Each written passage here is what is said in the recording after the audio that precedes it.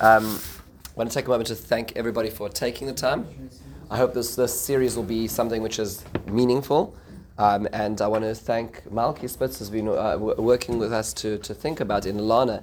Been working together just to think about what we can do to create more women's learning opportunities. And this is one example of it. So we're going to try to take this time in the course of the next month to learn through a particular idea, but it's actually safer based. So rather than me going to lots of different ideas and pulling out the different ideas and giving the presentation, I like to start at the very source. We'll learn it together. We'll sink ourselves and our minds into the words of the Ramchal and try to appreciate what he's saying, because this is a transformational perspective. Once I start learning this, you see the world very differently.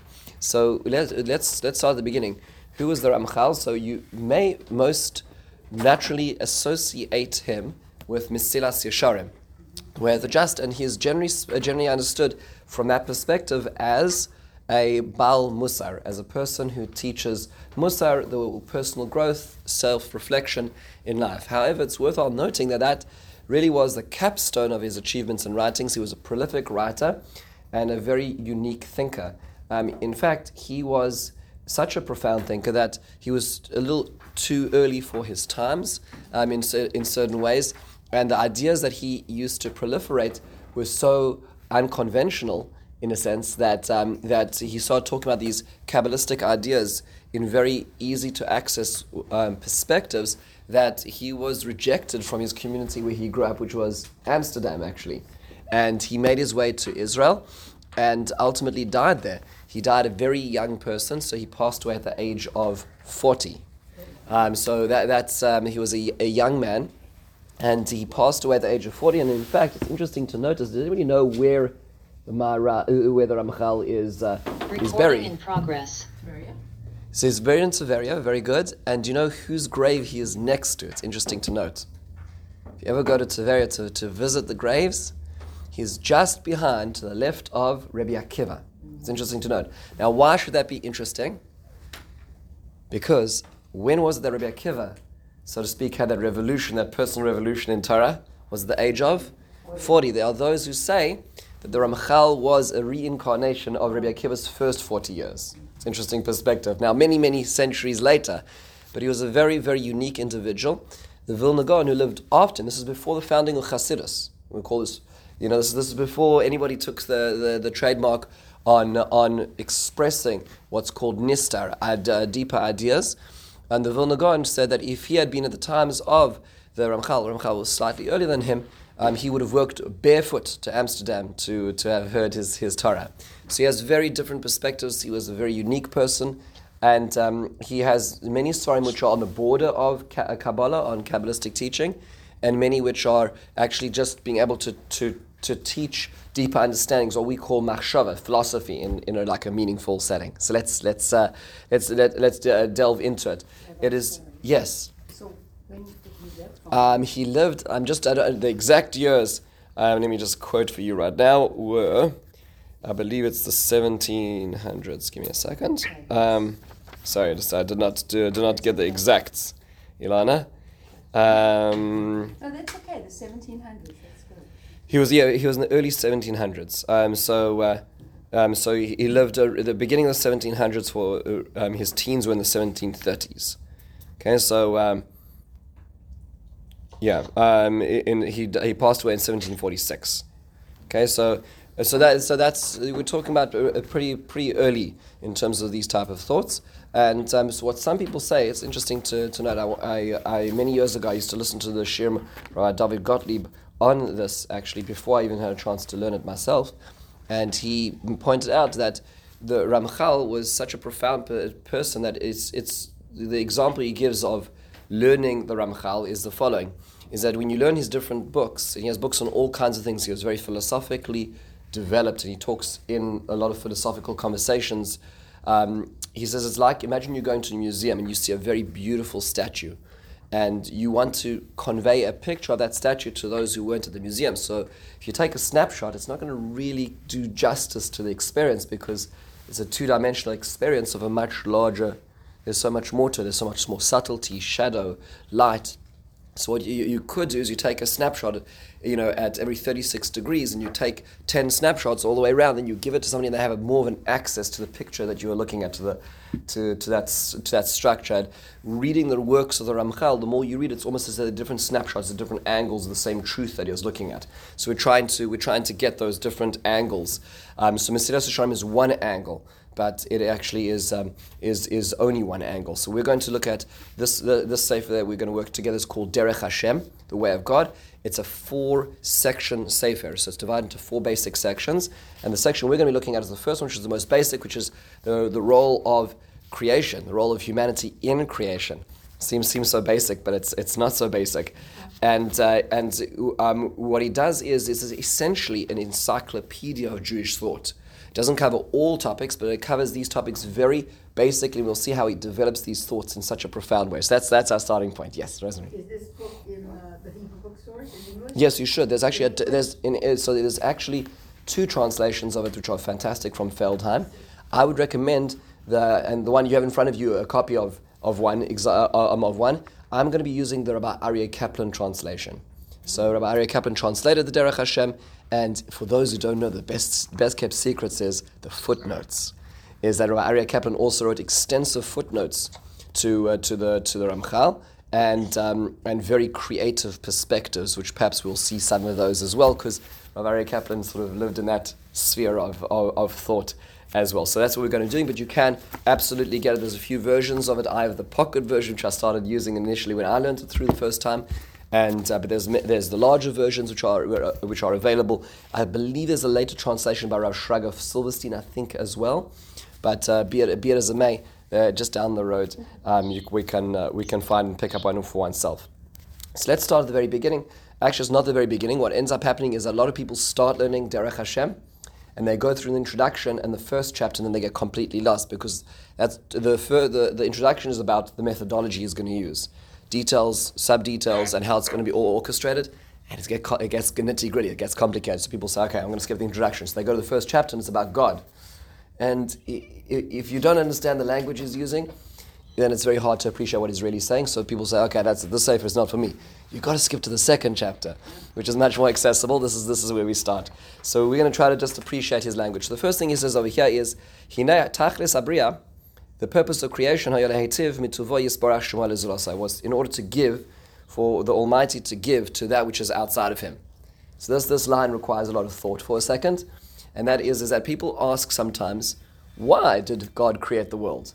Notice that He's not answering that question. What is the question He's answering? Purpose. Good. It's important to differentiate between purpose and reason. Right, so Rav Soloveitchik talks about this in his essay called Dodi Dofek, which was a speech he gave in 1956. And he's actually relating back to the Holocaust, and he's looking forward to the state of Israel. It's a very important speech to read. It's essential Judaism to appreciate what's been going on in the last century. And he makes a very important point. When analyzing the book of Eov, he says that it's important to differentiate between why and for what, which is essentially the reason and the purpose. So as opposed to saying, why did this happen, which a lot of times we're really never going to get a sufficient answer in our lifetime, there's a different question which you could ask is, for what purpose did this happen? They say about Rav Kahaneman, Panovich Rav, who moved to Israel, leaving his family behind, was not able to get them out in time before they were murdered in Europe, and during the Holocaust lived in what was then called Palestine, started on a hill in early 1940s, rebuilding what was, or not rebuilding, building on a little hill, a little small place that was called then Bnei Brak. He had a dream to make a yeshiva on this hill, and he called that yeshiva Panovich, after the Panovich of Europe. And while this was all happening, he literally from nothing, from scratch, no funds, he rebuilt a universe. The Panovich yeshiva is one of the greatest yeshivas in the world. And another Holocaust survivor came to him and said to him, I don't understand. I wasn't able to go forward. I wasn't able to remarry. I wasn't able to rebuild a family. I was so stuck in the tragedy of it, and understandably so. What do you do? What do you say to yourself? That was different. So he said, he says the difference between the two of us is that when you woke up in the morning, you said, "Why me?" And when I woke up in the morning, I said, "For what purpose did God leave me alive?" And so, he wasn't trying to work out the details. He was trying to understand why am I here, for what purpose. So this is the important point, is that the purpose of the world, not the reason for the world. We don't understand why God created the world, but the purpose of the world is in order to give goodness to others. That is God's willingness to give goodness. Now, how can there be an other outside of God? It's a very good question in general. Who is the other? So it's necessary. This is not part of what he's talking about now, but it just as an aside, in order for God to do that, God needed to create otherness, which is a little complicated, because if you have something which is infinite, then there is no other, because other would be deficiency in the infinite, right? So what he has to do is he has to choose to diminish for himself what's called the process of tzimtzum, where HaKadosh Baruch Hu, so to speak, creates a halal, this space which looks like he isn't in it, in order for there to be other in it, because otherwise other couldn't exist. Right, and that we'll call universe. That halal is universe, and he wants to give all the greatest amount of good to other. That's essentially the purpose of creation. Okay, good. So now, how's that going to work? So how does this process unfold? So here's how he explains it.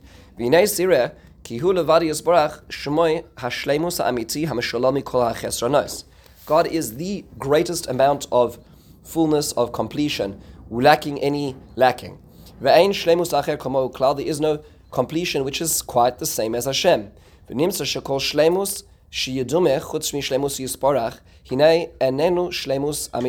say you have something which somebody says, this is perfect, that meal was just divine, right? It was just perfect. This house, this edifice, this entity, absolutely perfect. He says, well, that's not really. That's a South African word, yes. I just was using that in the right context. So that is not really fully perfect. That's not really fully perfect. It's lacking because it is an image, a shadow, a reflection of real perfection. It is only complete with a lacking in it. The only complete entity, idea in the world is God. Okay, so can you guess what the next line should be in this over here? What would be the next line? So if God is the only great, and we'll call it. Oh, sorry, I just muted you. I'm sorry. You want to unmute? Sorry, I muted you. So there's a little background noise. Anyone want to give it a shot? If you want to say something, please unmute. I just put the mute on because there was a little bit of background noise in the back. So let's think about the logic. The first paragraph was God created the world to give good. God is the absolute complete, right? He's the only complete entity in the world. So what does this lead to logically? So if God wants to give the greatest good, what is the greatest good? Himself. Good. Okay. Do you see what the logic of where he's building up over here? The greatest good, therefore, God could possibly give is, think about this great, huge, large, red-wrapped, gold ribbon gift. It's like, no, it's all good. That's all worthless, right? So the greatest good he can possibly give, if he wants to give good, is himself. Because anything else, let's say he give you the greatest and most beautiful house. He give you an island, right? He gives you a private jet, right? Think about the depreciation value. It'll be a tax break for a few years at least, right? But nonetheless, that's still not perfect. Nothing's perfect in this world. Everything is finite. Everything is depreciating over time. Everything is a shadow of perfection. That's why he says in the next paragraph, Al Kain, so since God wants to give to that which is outside of him, it's not going to be enough to give a little bit of good, to give the greatest goodness that those outside of him can receive. And since he is the greatest good,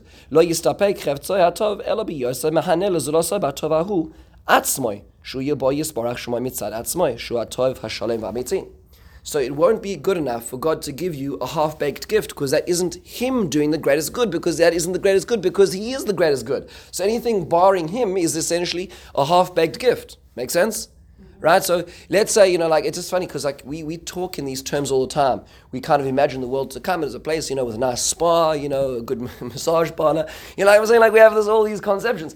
But what are we essentially doing is reflecting good in our terms for him to give to us, right? It's going to be the jackpot, this nice, briefcase with lots of green in God we trust, but those are all human terms. And so that actually is deficient in terms of, that would mean to say that God isn't doing a great job of giving good, right? Because it's not really giving good. It's giving kind of like, we'll call the runner-up prize, right? So that's not really the greatest good. In order for it to be the greatest good, it needs to be Him. So how does He give Him is the question you have to work out, yeah. When you say giving good, and you mentioned these spa things already, it's like people walk into, it's what it's what mankind nowadays considers good. It's their version, it's our version of good, many people. But Hashem's version of good is what you just said, giving Himself. Is beyond, right. So it is, no comprehension. Correct. He is the infinite source of good. So I would like to give the greatest good. Let me give that greatest good to you, and that's me. So how does Hashem give Himself to another? Right. That's sort of the question now. So we know the purpose. Right. The purpose is to give the greatest good. What is the greatest good? The greatest good is God. So how does He do that? How will this universe match that, Elaine? Okay, so what's wrong? Oh, good. So he actually has two sfarim on that topic. The books he has on that is called Das Tvunos. And actually, it's a Socratic conversation. Jenny, welcome back. So it's a Socratic conversation between, I believe it's the Lev and the Seichel. He actually works a lot of Socratic conversations. This is more of an encyclopedic structure, but it's a conversation between two entities trying to understand evil. But he will touch on it over here. We are going to see evil in just a second. But essentially, if God is all good, then whence comes evil? That was what Epicurus asked as well. So we'll get that in a second. But let's try to get the mechanics of how to give the good, how to give Himself, if this is going to work. Like is this a piecemeal? How do you access that? So he needs to create a system in order for this to work. Right? There needs to be an algorithm and a structure of a system for this to operate. So how does that work? He has his argument. This is in the fourth paragraph on page 36. Goodness can only be found inside of Him. The process of getting this great goodness, so it's not giving Him, it's giving us the opportunity to connect to Him, right? So it's the license, it's the ticket in to attach ourselves to Him, which is therefore us achieving greatest goodness, right? So it's not a arrival at the door, right? He's not delivering Himself; He's allowing us in. Okay, to the degree that we can as finite beings. And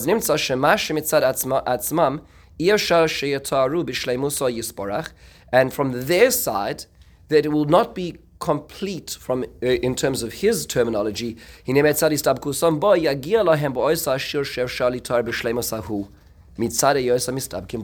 So by us attaching ourselves to Him, to the degree that we can possibly taste, appreciate fullness and goodness, that will have been achieved. To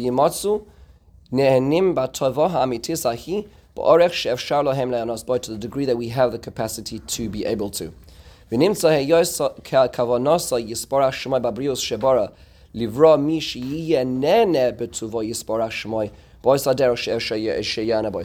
going to create an external, we'll call it creation, which views itself as independent, as we do, which lives in what seems to think is an independent world, which is what we do. We treat this world as if it's an independent reality of God, right? We do things which indicate that we don't really always see God in our lives all the time, right? So we live in this world, and the purpose of this is somehow gaining access back to Him. So like when you hear those memories in the Gemara which talk about how the world to come, Olam Haba, is a place where tzaddikim yoshvim v'atrosem b'rashem v'nenim miziv hashchina. That they've got their crowns on their heads and they're enjoying the Shekhinah, the divine presence. And it's hard to understand what that means, but that Gemara is trying to convey this point, is that somehow success of this whole project is when we gain the greatest good. The greatest good is God. How do we do that? By attaching ourselves to Him. How we attach ourselves to Him is the matter of the next topic. Okay, so just to get a sense of the purpose of this whole project is to get there. Are we there now? Clearly not. We have to work out why this world is so deficient and far from that. That's going to be future chapters, and why it is the process seems to be prolonged and seems to be not sequential. It doesn't seem to be that an action automatically leads there. Why do so many actions? Why is life so complicated? There's many more steps, but that's the general, we'll call it, scheme of things. Yeah. So does does it follow that Hashem put a neshama in each person? That's the part of Hashem that we're supposed to develop and connect to Hashem and enlarge or whatever we're supposed to do to it. But it's still constrained by the body and by the physical limitations. So there's no way that we can ever achieve more than we can achieve because we're like little sparks in a box. Correct. So it's a very fair point, and I think he was referencing this in the last paragraph where he says, "Be'oisoi hashiur she'eftar le'eshef shalatara," to the degree that we can, because as you're pointing out, as you think about this from a perspective, the following perspective, from God's perspective, are we independent? And the answer is no. He's created this space from Him where we exist, right? And in that space, we view ourselves as independently existing. But technically speaking, if the experiment would end, we'd all be part of the infinite, essentially, right? So God chose to create a space for other, which seems to view itself as other enough, meaning we're so distant from our source that we view ourselves as other. But if we were to ever have the experience of being so close to the divine, then otherness would disappear, essentially, right? So, and that, by the way, is one of the understandings of what happened at Sinai. You know, it talks about Bnei Israel their neshamas being blasted back and their bodies being sent back 12 mil, that whole experience.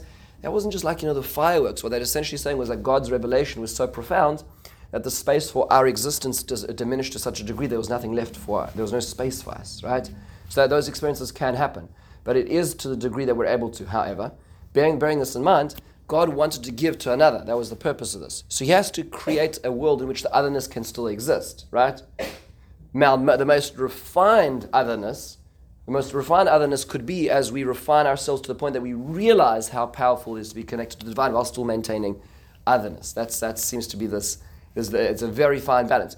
People sometimes you'll see that where this becomes interesting is with human beings who get very close to it. So if you think in history, just two human beings who really came close to sort of that meridian of otherness and godliness is Moshe Rabbeinu, right? So, which is why Moshe Rabbeinu was the only thing that was preventing him from, so to speak, disappearing from existence was what's called Sharanun, the 50th gate, right?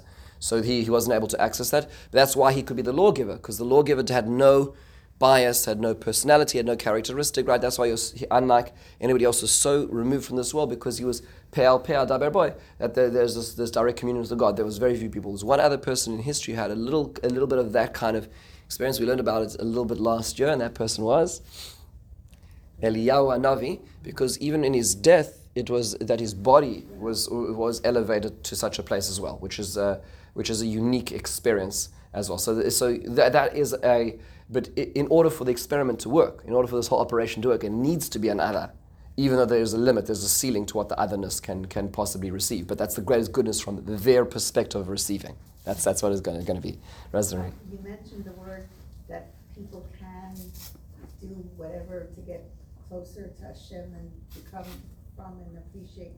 So you offered this class, I got it a week ago, whatever, and all the other ladies who you sent it to, I don't know who they are, got it, and we have 14 ladies on busy schedule. I'm sure everyone here is very busy. We chose to do this. Others chose not to for whatever reasons, those who might. So it's all a lot of choices. Good, so we haven't got to choice yet. Rosemary, we need to get to choice. Choice is a very important part of this, because it's part of the process, but we haven't got there. We need to explain the reason why choice is necessary. But that's in 3 paragraphs time.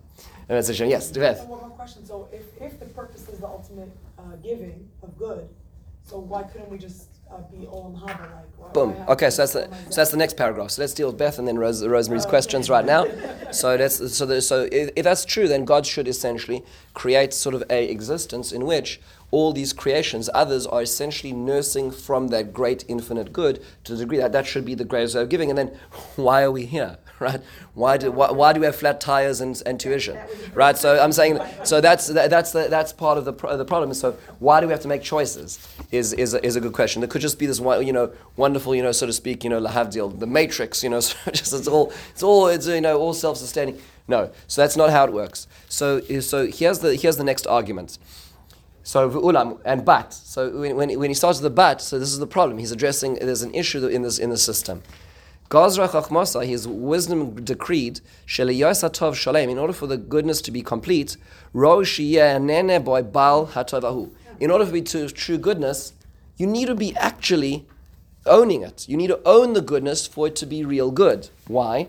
Which means you earn it yourself. Not that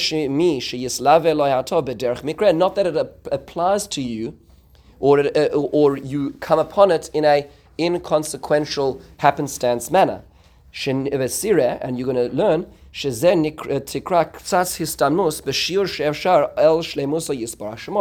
because that's how he is complete.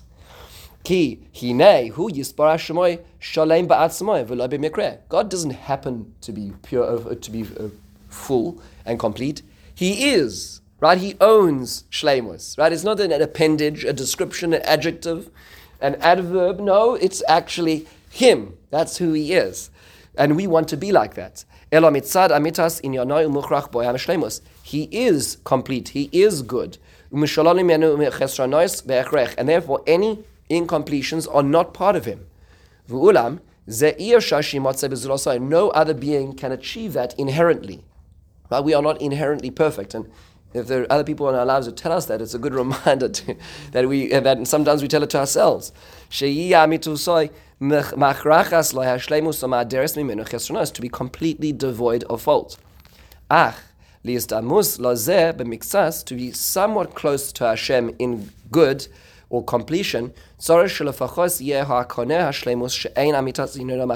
we need to actually choose it so that it becomes us, that it's not forced upon us. Thereby choosing to avoid missing, we'll call it chesronos, deficiency, lackings. We need to choose fullness in order for it to be us, rather than it being simply a mikra that we are perfect. And so just to complete this idea, then we'll just think again. So God created a world which has aspects of pureness and completion and aspects of deficiency. And he created a creation, aka human, and who can make choices between each of these ideas of completion and deficiency equally weighted. And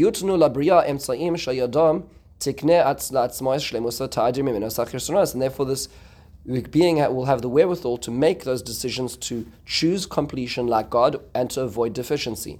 And then it will happen, or it will be called that to that degree, that creation can be more godly. And therefore is worthy of connecting to him. So let's just appreciate what this is. This goes out to a very fascinating concept which, Kabbalistically speaking, he's going to talk about later on as well, is what's called Nama de Kisufa, which means the bread of embarrassment. So whenever I receive something which I don't deserve, there's a degree of shame that I experience in that. Right? So whenever, like I'm sure we've been in these situations where, if you could take ourselves back to our childhood, even that's sometimes where it's easier to imagine because then we were less independent. So in a moment where somebody offers us something and we feel so good about it, but at the same time we feel badly that we had to have the offer, that somebody had to give us that ride, somebody had to give us that gift, somebody had to, and we aspired to become independent people who could earn our way, make our decisions, choose where we go, when we go, and have independence. And that inbuilt emotion in the human psyche is a reflection of this idea which he's talking about here, which means that I'm not really the owner of goodness if I wasn't the one to earn it. So I can't get it, it's not fully good if it was given to me as a gift. So let's go back to Beth's point for a second. If God were to create the world where we would automatically just be in Olam Haba, just receiving the good from HaKadosh Baruch Hu, that wouldn't be the greatest good in the world because we didn't actually get that good. We were just given that good. And therefore God's giving the absolute good would not really be giving the absolute good because it would be deficient of absolute good because we didn't earn it. So in order for us to really be like him and have more shleimus, we need to therefore choose that. But in order to choose that, it needs to be equally weighted that there's another option, and that's called chisaron, which is lacking, deficiency. So, but in order for that to work, then it needs to be an equally weighted decision process in order for us to be able to get it. which means, and if you think about this for a moment, this is just a fascinating model of thinking about life, which is a little bit stark. I apologize for it, but if you think about it, every human being is given a certain amount of, we'll call it clay, at the beginning of their life. That's their, physically, emotionally, psychologically, environmentally, we're given sort of basic material with which to work. And at the end of life, the rental, the clay is being taken back. What's left, what is us, essentially, is the sum total of decisions made. If you think about that. What did you do? How many decisions did you make with that material? And this is why people don't like making decisions, because decisions actually become who we are. Right? We prefer, when you have a difficult decision coming up, so there's some people who are just very good at making decisions, right? And a lot of times those people will become very successful CEOs, because that's a lot of the discussion is making decisions. But generally speaking, a lot of people have difficulty making decisions. We like to wait it out until someone makes it for us, right? We like to be the victim of circumstance. I'm so sorry I couldn't come because, because the car didn't come in time. I prefer not having to make difficult decisions. So we avoid them. But ultimately, it's interesting that in the most proud moments in life, if you think back to the moments which really mattered in our own lives, there were times when we made very courageous decisions which involved sacrificing something in order to achieve something else. That's what our life is. And therefore, if you think about it, the sum total of our personality is really an amalgamation of all of those decisions made. And that's what shleimus really is that at the end of the game, when we reach the final station, what decisions do we make to earn to be closer to shleimus and more distant from chesaron? That's going to be the question at the end. And that being the case, then we really earned it, because nobody else made those decisions for us. Because nobody else became us. Therefore, we really are truly ticket holders to getting to the next step, which is closeness and proximity to God, which makes a lot of sense. It's not very easy to swallow, because ultimately life requires a lot of very difficult decisions to make. Ilana. So when we look at the way our world has become, we can attribute a lot of the deficiencies that we've created in our own children by just giving and giving and giving and not expecting them to earn anything. Right. So if you transpose this model, which is what you're saying, it's and spoken from a teacher over here. So therefore, it really isn't actually the greatest good to give to our children, right? If you think about that, it isn't the greatest good, because they don't really earn the good that you give to them, right? Essentially, that's if you're sort of transposing the model from God to us, from us to our children, right? So allowing them to earn their upkeep, in order for them to become decision-making adults and responsible, mature people, that would be a more, we'll call it, profound model of goodness to them than just giving them based on the fact that they have what they wanted or pouted to have, right? So that is which is not intuitive, right? It's not intuitive, because when we're in that seat and somebody's begging for something from us, and we just give it to them without there being a system of why they should earn it, not just because they can shout loudly, then ultimately it's actually, it is although it is, we'll call temporarily, we'll call it pleasure, giving them pleasure, but it's not gratifying long term because of the fact that they didn't actually earn it. Beth? Except that in Hashem's system, there is a certain amount of free giving. According to our view, as we look at goodness, and we don't know eventually, but I'm saying according to us, there are certain people that get money, that get, a beautiful family, so there is a certain amount of free goodness that's given. That's good. So that's a good call. So let's just differentiate between two different things right now. One is reward and ultimate goodness. That's what we call olam haba. That's not for now. And then there's the expense account, right? So just to put this in clear terms. So let's say you have a salesperson who's hired by a particular company in order to close deals on whatever product is. Take a product. Toilet paper. There we go. Wasn't the first thing that came to mind, but it's absolutely. So let's say, there's a shortage, right? Especially around pandemics, So imagine this rep is going to let's say Chicago, and needs to clinch a few deals. Is going to go speak to the Walmarts and the Targets and the Costco's out there in Chicago, and so the company gives them a credit card and pays for his flights and rents him a car and allows him to stay in a 5-star hotel and has and an account to take out executives to local restaurants, right? So he goes and he spends 3 nights there, and he does all his business, and he has meetings after meetings, and it was nice. I mean, like, he got a nice upgrade on the car, and it was a good hotel room, and it was a good overlook, and it was very fantastic. He comes back, and he closes 7 deals, which is fantastic, and then he asks for his salary, and they said, no, we gave you the ride to Chicago. And he says, that's not the reward. That's the wherewithal to be able to do the job, right? So it's important to realize that all those things you describe, Beth, are the wherewithal. They're not the reward. So it could be that some people are given more wherewithal, and some people are given less wherewithal to do their job. And we don't know what our jobs are, because that's part of it, is figuring out what our jobs are. That's not for this section right now. But it is important to differentiate that. So that's not reward. It's interesting that when the Torah describes doing what you get good from living a good life, it never talks about reward. It always talks about the expense account. Rain, peace, pleasure, all these things are all the expense account, making it easier. But that does have a double-edged sword. So, like, as an example, the Chavetz Chaim, when he lived in his house in Radin, didn't have any chairs that had backs. He lived a very simple lifestyle. And people offered him and said, Rosh Hashiva, we'll get you chairs, right? It's not like a, big expense item. And he says, no, he didn't want to, because he didn't feel, there's a few versions of how he answered. There's one version I heard 3 different versions, but the one version I heard was that his response is, it could be that he spoke to 3 different people, but and gave different perspectives, but the one answer is that he didn't want to up the expense account, because then he'd be expected to bring in more sales. Think about that for a second, right? So if you do have a greater wherewithal, there's a high expectation to be doing a specific job. So one has to think carefully about that, and that requires a lot of thought. But that isn't good. That is so to speak the ability to. And some people are very limited, whether it be financially or psychologically or emotionally. They have a different job to be doing, right? But that's not reward at all. That could be the rewards could be completely divergent. Yeah. When Lana mentioned about we giving our children without them earning it, I remember years ago, my kid said to me, I want to have a pair of new shoes. And my husband said, do you need them? Big difference between I want and I need.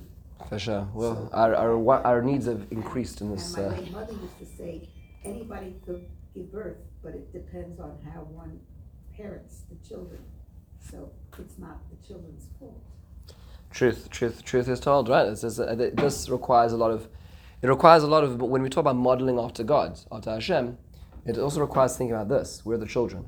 This is a hard way to learn to Liara. This whole thing is a hard concept for me, because if he established the rules of the game, where he's giving his good, and if one of the rules is you have to earn it, I can't just give it to you, but that's the rule that he established. If you're going to give examples of us earning it, but when a child is an infant, the parent gives everything. The parent nurses and bathes and does everything. A child can't do it, yet we're doing it because of our love, because we want to sustain a child. We're not going to say, well, you have to earn it. No, you're right. Infant, but you're a very good call. the rules that were established for this, and it's just a hard concept. It is. So I'm so glad you mentioned this, because I actually forgot I was about to answer to Beth as well. Second point as well, to Beth's point, which is what you're raising, Liara. And that is that Hashem is also, and this is a bad example, but it's perhaps sometimes it's a helpful model to use, is he's an investor as well. This is what the Shari Yosher, Rosh Mashkop, writes in his introduction, is that God also invests in us. So he gives us a lot of wherewithal at the beginning, and he gives us a lot of free stuff at the beginning of life as well. And at the end of life, he's going to ask us, did you come through in that investment, right, so to speak? So as life comes on, goes on, hopefully, if we're mature people, millennials are struggling with this still, but we become more and more independent, right? Like we give fully and wholly to our children in their stage of infancy, and then less so in their toddler, and less so in their elementary school days, and less so in their high school days. We are essentially weaning them off to become human beings who can make their own decisions, right? So God, in a certain sense, is doing the same thing to us as well in a global picture. So we have the space. We have the space to get there as well. It's not an immediate. But as we come to that realization, as we become more mature, we become more sophisticated, we start reflecting on ourselves and saying, wait a second, I need to be making more decisions in order to, so to speak, earn the fact that I got all this stuff, all this giving, which is pretty amazing. It's amazing that if you think about children, only really appreciate their parents when they already have children. It was like, you really did this for me? It's like really, like in the middle of the night 7 times? So like it takes a while for a child to actually, understand. So it's a process, and we have the same kind of process of God in our lives. I think we've had those epiphanies where we're like, God, wow. Especially not the first generation or different than after the Dharma Buddha. Is it the same? Good question. Not sure. What we're going to do as we move forward is we're going to look at one important seismic change in history, and that's before and after the sin, and what changed then. That's going to be in the coming chapters, because there was a change in the world. The Dora Mabul may be a reenaction of it to a certain degree, but only to a lesser degrry. But let's see how that fits into Torah, because right now we're just talking conceptually. We haven't looked at specific examples yet. No, it just seems like Hashem made good, and He wanted to do good, and gave us that purpose, and then we're supposed to copy what He did and give the good to the next, and the next, and the next. But On a microcosm, right? Yeah, but that's why Adam and Chava didn't work first ram, because there's nobody to give to except each other. Well, not clear. We'll come back to that as well. It was just a more simple system. We'll see why and what happened in that system, because it's very important to understand what happened there. We have Bereshis for 2 days and then we move on. It's like, it's a whole world. Meaning, what was version A, plan A of reality? What was plan B? We're in plan B right now. Well, there's a few B iterations. But yeah, so there's a lot to talk about there. So hang on for that, because this is still conceptual. Folks, I didn't ask. I'm happy to stop at 45 minutes, an hour. I don't know what the scheduling is for everybody. Like an hour. Depends what everyone Okay, for somebody, wants. I'm happy to go to 11 if people feel that they need to leave, and you can tell me afterwards. Don't feel uncomfortable. I'll stop just before 11, and we'll try. It's going to be only 4 weeks? Yeah, we'll try. So here's what he says. Now, this paragraph 3 is a little conceptual, is a little bit theoretical, conceptual, but it's very profound perspective. And then we'll get to, as you notice, by the way, he's very, very logical. So you'll notice that this is called chapter 2 in section 1, and this is section 3 that we're entering of that. So essentially, we're at notation 1.2.3. Okay, that's where we are, just to understand how he's doing it. It's all very clearly laid out. This is not, by the way, the way that things were done in Jewish writing, generally speaking, and certainly not at his time. So it is revolutionary in the perspective that he's doing it. So here's what he says in paragraph 3, Gimel. V'amnam, again, amnam is another but, which means now he's going to be a little more precise.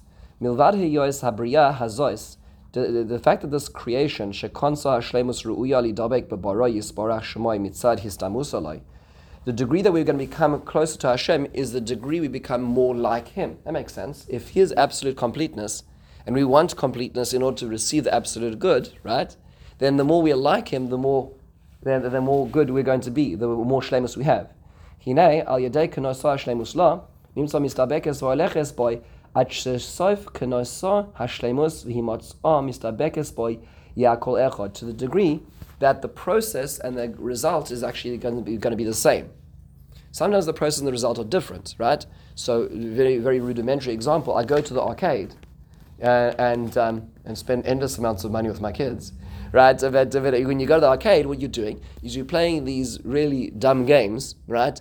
And then you get these tickets and you wait in line for a very long time to get a pencil, But if you think about it, it's like I got 300, and you can earn a little eraser, right? So at the end of the day, the process and the result are different. They're separate, right? So the process is doing very well at getting the ball through that hole, and the result is getting the eraser, right, with cashing with the tickets. But when it comes to this world, it actually is the same process. It's a converging process, which means the more I'm choosing shleimus, the more I'm making refined decisions about the way I am, the more I actually am becoming more shalem, right? The reward in the process become the same. I'm a much more pleasurable person to be around. It's much more enjoyable to be around a person who's in control of their visceral, angry reactions. I'm making choices, right? I'm becoming a better person. That becoming is actually part of the reward. It's a very profound perspective, right? It's better to be better. Right? These decisions make us the kind of people we want to be. This is true on the top of the next page. Because his reality, Shleimus Amiti, is really full completion or true completion, as we've explained. Full completion only relates directly to him, as a branch from the root. Even though I as a human being can never really be quite as perfect as he, but I may be somewhat able to be like him, I will be an extension of God.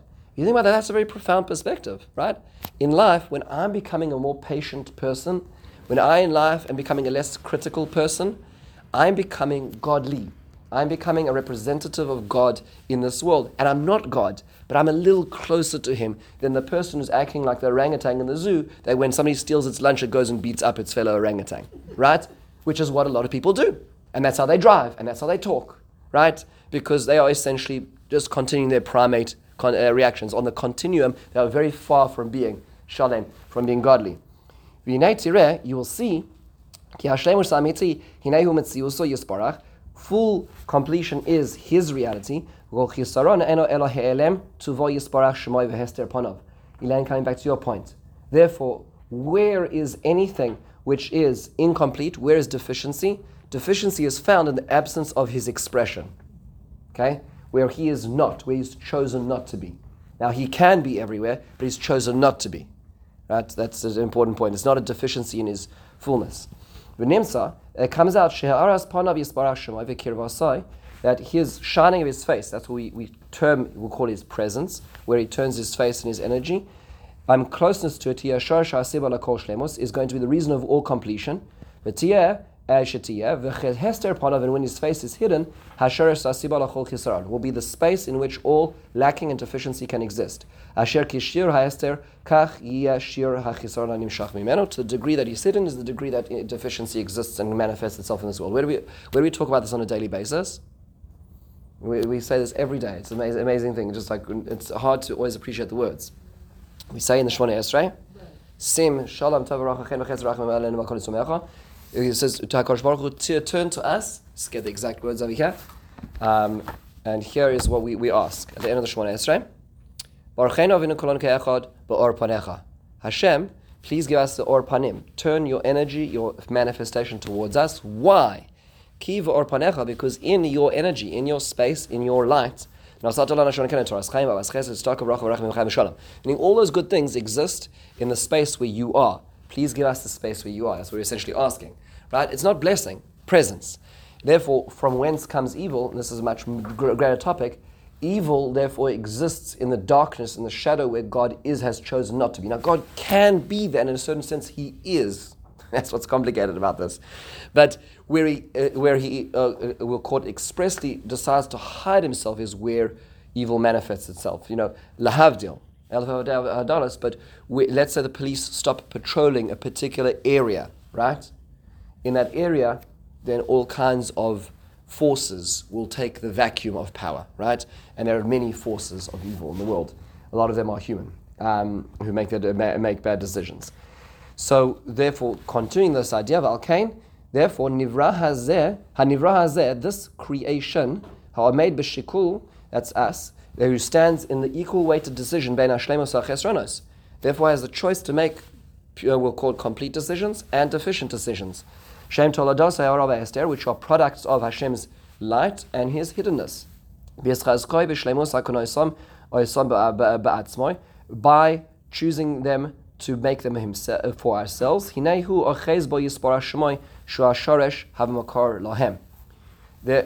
making the choice towards Shemus, I am therefore I'm attaching myself to root. I'm entrenching myself in infinity. Ad shebahagia el tachlis knias hashlemus, to the point that when I achieve that by making that decision, hinei hu magia el tachlis ha'achizav yistabkus bo yispor hashemoy, I am making myself attached to him and his completion. V'nimtza mistabek bo yispor hashemoy v'nene betuvoy mishtalem boy hu v'hu ba'atzmoy ba'al tuvoy shlemusay. And therefore I really own that shlemus because I chose it, because I had a very difficult decision in the obstacle course that was in front of me. I made a very difficult decision to be a little more complete, a little more wholesome, a little more godly in that, and therefore I own it, which is very powerful perspective, right? So I am essentially the owner of my destiny. I'm the owner of my shlemus. I am choosing it, and therefore I am it, and I'm part of him, which is a very validating perspective. Yes, Elaine. So it seems like, almost like, say, Hashem was experimenting, because until he gave the Torah, people probably had no idea how to choose. They had to just make it up. But Good. once he gave the Torah, it gave a lot more guidelines to what to do. Very good question. It's an excellent point. Directed us more.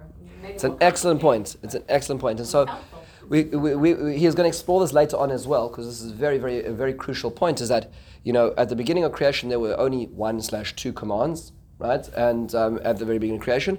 Afterwards, there was this period of void, where it's almost as if the world was in a state of free fall to a degree, until one person emerged, and that person was Abraham, and then there became the chosenness of expansion of that family into a nation, that nation into a necessary process called Kura Barzel, which is Egypt, the smelting pot, formation of nation, and then chosen. So what happened in between there is a good question, is how are people supposed to arrive at the reality? There were 7, we'll call it guidelines in general, up to that point in time, universal laws, but how are people supposed to arrive at that? Abraham seems to be doing more than those 7 guidelines. So there's a lot of questions that require answering. The other question, just pointing out, there's a lot missing over here. It sounds like right now, the way he's saying it, is that this is a automatic process, right? So to the degree I'm making these choices is the degree I'm being more shalem. That's not always, it's not quite as obvious and sequential in the lives that we live, and we see there's a very big separation between choices and reward, and time of reward and place of reward. So there's a lot more to discuss, but this is the general, so we have a lot of details missing from this model, but he's sort of setting up the big building blocks, and then we're going to go into the more details. Last thing, and let's close with this. I want to just, because this actually closes our chapter, which is then puts us in position to understand humanity as a whole next week. He says the following: V'hinei, in source paragraph Daled, L'shehiyu hametzios ha'inyanim hashanim ha'eleh shel shleimus v'chisron shezacharnu. Since all reality is essentially a sum total binary options of completion and deficiency, v'simotzei ha'beriyah shezacharnu b'tchuna shi tzricha liyos, and this creation, meaning humanity, in the place that it needs to be, which is Perush, be'efsharus l'shnei ha'inyanim v'chalios aleihem, with the opportunity of choosing one or two of those, and the ability to be able to. There's nothing forcing us one way or another. By choosing completion and moving away from deficiency. And they have the wherewithal to make those decisions, right? If you don't have the opportunity, then it's all null. Then obviously this is a very sophisticated playground, right? This obstacle course has to have lots of different factors in order to facilitate this process, that first of all the decisions are equally weighted. I have the wherewithal to get to both of them, I have the capacity to get to both of them, and every moment in my life I have those choices. That's a very complicated algorithm. And also the intercorrelations between all the different pieces of this algorithm. Until a person can succeed at this. Because imagine, let's say I had one big choice to make in my life, and then I made it, right? Good or bad, whatever it is. But the rest of my life is still here, so I have to make more decisions, and it's an amazing thing. We find in our lives that the decisions keep coming, right? And they keep getting harder. Which means to say that the process around us for every human being has to keep shifting to make those equal weighted decisions that every person is making throughout their lives. And every human being, all the 7 billion of them on the earth right now, have the same question. The creation which is destined for this great purpose, to attach ourselves to Him, this is the greatest point of all humanity. All of creation, which is us, the human being.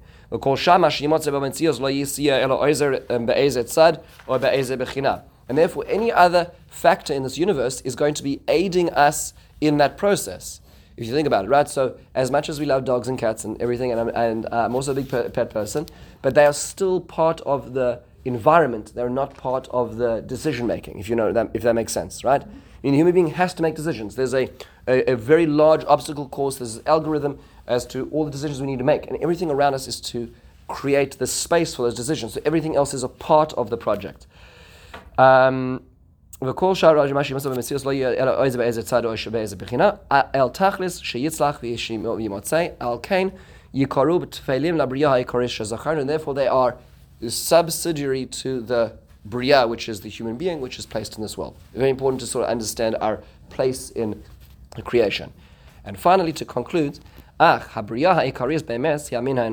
humanity is the main point of this creation. And everything else which is created, whether it's a microscopic bacteria or whether it is a mountain range, are for him. Now that doesn't mean to say it's for us to go and destroy. That's not what he means. Right? It doesn't mean go blast away and make a pipeline across.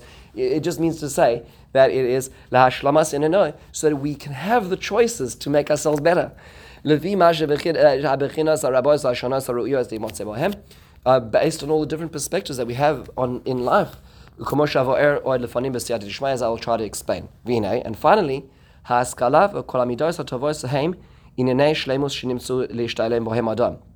what is completion? This is a general rule of thumb. It's very hard to recognize this, but it makes a lot of sense. Shleimus is always found in the realm of ideas. And bad characteristics and materialism is, generally speaking, where deficiency exists. And a person's placed between the two. Now, it's more complicated than that. That's a very helpful rule of thumb, right? So if I'm in this decision and I'm saying to myself, I just started this diet, but why did they put the piece of chocolate cake right in front of me, right? And I'm trying to make that decision, and I can start my diet tomorrow, and really, does it really make a difference? Nobody's going to really notice, and I didn't tell anybody I was dieting, right? So all these things, but essentially, you're struggling between, or what's happening between an idea and a physical reality, right? And that struggle is that's a very, very rudimentary example. Life is much more complex than that, right? But if you're essentially struggling between an idea and a tangible reality, when one's struggling between those two, it's easier to know what shleimus and chesaron is. Yes, physical reality is necessary. I need to feed myself, and I need to do exercise, I need to be healthy, and I need to go on vacation, all those things. Those are all material. But sometimes when we're struggling between ideas and material, that's a good example of where we're sort of on that knife's edge of decisions to make. So it doesn't always help us make those decisions, but it helps us be aware of those decisions, at least retroactively. Okay, so this is a lot. This is just a lot. This is all very big ideas. This isn't very specific yet. What he's going to do is he's going to narrow it down in terms of talking about where the place for each of these are, where the times for each of these are, how we understand the creation story. There are a lot of different points. I look forward to, God willing, in the next few weeks to do that together. Thank you so much, everybody, for taking the time to be here.